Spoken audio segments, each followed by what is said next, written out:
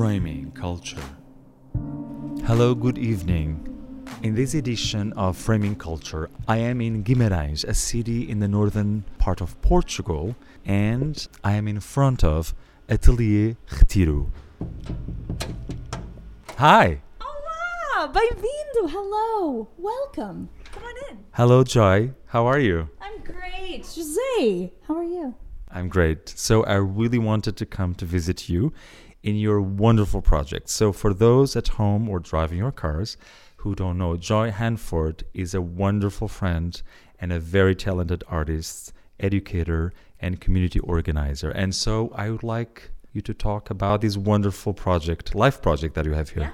Atelier Retiro is my atelier. It's my studio where I work, and I invite my community to come here and also work. We work a lot in clay. We have a lot of other community outreach programs, art programs, meetings. We call them tortulias, where talks, artist talks, debates. We also have a lunch club here. It's a community center. A lot of people come when it's raining to get out of the rain because retiro means a refuge, a retreat, a place that you can escape to. And it was really fortuitous that I found a perfect art studio space on a street named Retreat. So Joy, as I walk with you in this very cozy and very industrious space, I want you to tell us more about how do you arrive in Portugal? Like, as a summary, how does it happen? A Midwestern comes to Portugal and years later starts this wonderful space. I'm a Midwestern girl. I'm from all over the Midwest. Illinois, Elkhorn, Wisconsin, Baraboo.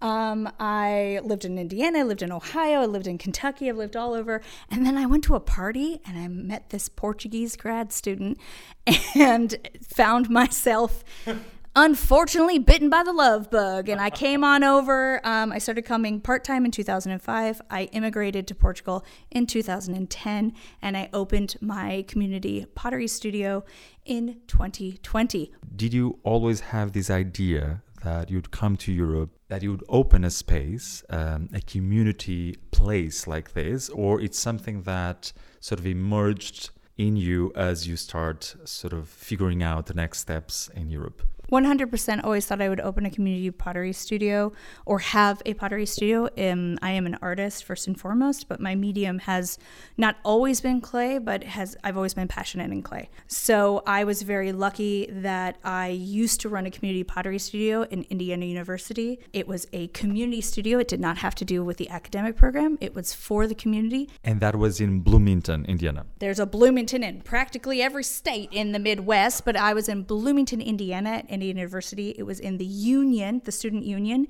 and it was a 100-year-old pottery studio, and it was such a pleasure to be the resident potter there and the community coordinator there. And we also had dark rooms and we had drawing classes, and so it was something that I always knew I would get back to. But with all things in immigration, nothing is easy, and it took me 10 years to get back in. I did a lot of ethnographic pottery here in Portugal. I worked in the museums. I did a lot of writing. I did a lot of travel writing, and used to work in the textile industry as well. And all of this has influenced my work now, which has been really wonderful. But it just took time to build up the resources again to open a community pottery studio. And I'm just very grateful and lucky to be doing this work for a second time. You know, it's a fascinating process, but it's also one made of struggles to be in a foreign country trying to open a project like this. So tell me, I want to go in a second more in depth about your artwork, but how do you compare, if you can compare, the pottery sort of community studio that you had back in America and this one with a different culture, with a different set of goals probably? How do you compare the both? And what is the energy that you can get from both places and from both cultures? The culture behind a community art studio in the United States is quite open. It's not a new concept. In Portugal, a hobby aspect, or we say passatempo, a pastime in the arts outside of painting, drawing, or photography is not something that they are used to. It has always existed. I'm not saying but it's not in the lexicon, if you will. Whereas in America, or let's say England, Scotland, etc., another culture, another place outside of the United States, you have that aspect of, I'm having a hard time, I'm going to take a pottery class. I don't know what I'm doing with myself, I'm going to take a pottery class. I'm divorced, I'm going to take a pottery class. I'm sad, I'm going to take a pottery class. So it becomes this sort of therapeutical, cathartic process with your hands. Yes, working in clay, because we all throughout humanity have worked in clay. It's the oldest art form, and it was our first industrial product, ceramics. So outside of those two things, we have a really, in a different way, and I think it comes straight out of the new contemporary arts movement post-World War II, we have a whole different aspect, especially in the United States, on craft as vocation. But craft can be elevated to a high art. That high art has value and merit, whether it be therapeutic or as a product, an art product to purchase and collect, just like you would a painting. Exactly. And that's actually super important that you're mentioning that, because as we previously discussed and we share about these important topics, what is fascinating and I think very valuable about projects like yours in Guimarães, in northern Portugal, or in other locations, is the fact that there has been a tendency to divide what you consider high or more conceptual art and the crafts. But if you go back, of course, in time to a reality called Bauhaus, you realize that these two things were actually not necessarily disconnected. So yes, and that comes straight out of the movement that I was talking about before, the post-World War II movement. So when the Bauhaus decided to disband because they did not want to support the political and totalitarian regime that was developing around them and already existed. A lot of them immigrated and brought great ideas to the United States specifically. I studied a long time in North Carolina at Penland School of Crafts, and a lot of those instructors came straight from Black Mountain College. And so I have always been raised with this idea that as long as you reach a master level in any field with a creative bend, you are an artist, you are a fine art artist. It has no delineation between the two, which was a Bauhaus idea. And coming to Portugal, it's very different because they don't have that. That doesn't exist. Pottery is factory work. Weaving is factory work. Embroidery is just what you do. It's, a lot of these things that have modern crafts movements outside of Portugal are only now getting to have that creative bend. Here I am considered an artisan or a craftsperson. It's very hard to explain my passionate respect for what I do, and that it's art first, craft last. I think things are changing, though. Yes. The labor is being rescued to a higher, more elevated place. And I'm so happy that you are doing this work, because it's expanding and it's going to, and it's already inspiring others. You can only say that. Yes. Oh, well, that's very kind. Like I said before, community pottery studios have existed. Mine is not the first. It's an open business plan. It's been around since post-war, definitely. And before, if you look at places like Penland and other craft schools that always had this ability. Specifically here, I worked in the museums of systems in Guimarães, in ethnographic pottery, and trained in a specific form of pottery that is dying out. It's a decorative form of pottery called the cantarinhos dos numerados. And when I trained in that, it was to make sure it doesn't die.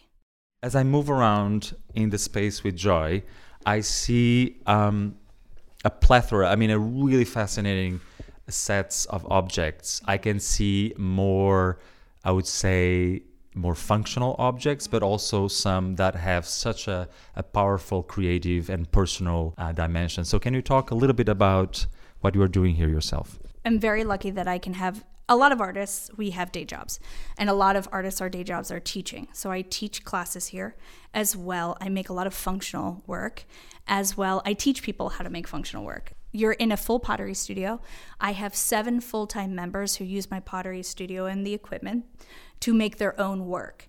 Then I have students, so you're surrounded by a lot of tiny pots, baby pots, little pots, learning pots, And then you have my work here. So I have 24 years experience in clay. I make art, I make utilitarian art, and I make sculptural art.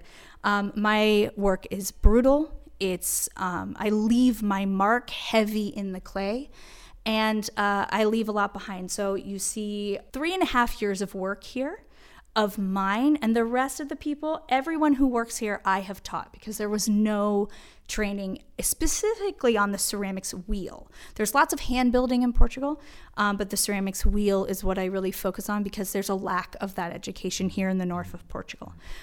And may I ask you, while we dive deeper into your own practice, if you could come up with some major concepts and ideas that drive what you do, what would those be? I believe the main theme of my work is legacy. My last body of work is all focused on the urban decay of the city that I'm living in. My city is a very fast, gentrifying city. I'm very inspired by this historic medieval city center of Guimarães and the urban decay that is being washed away. And I'm trying to preserve that.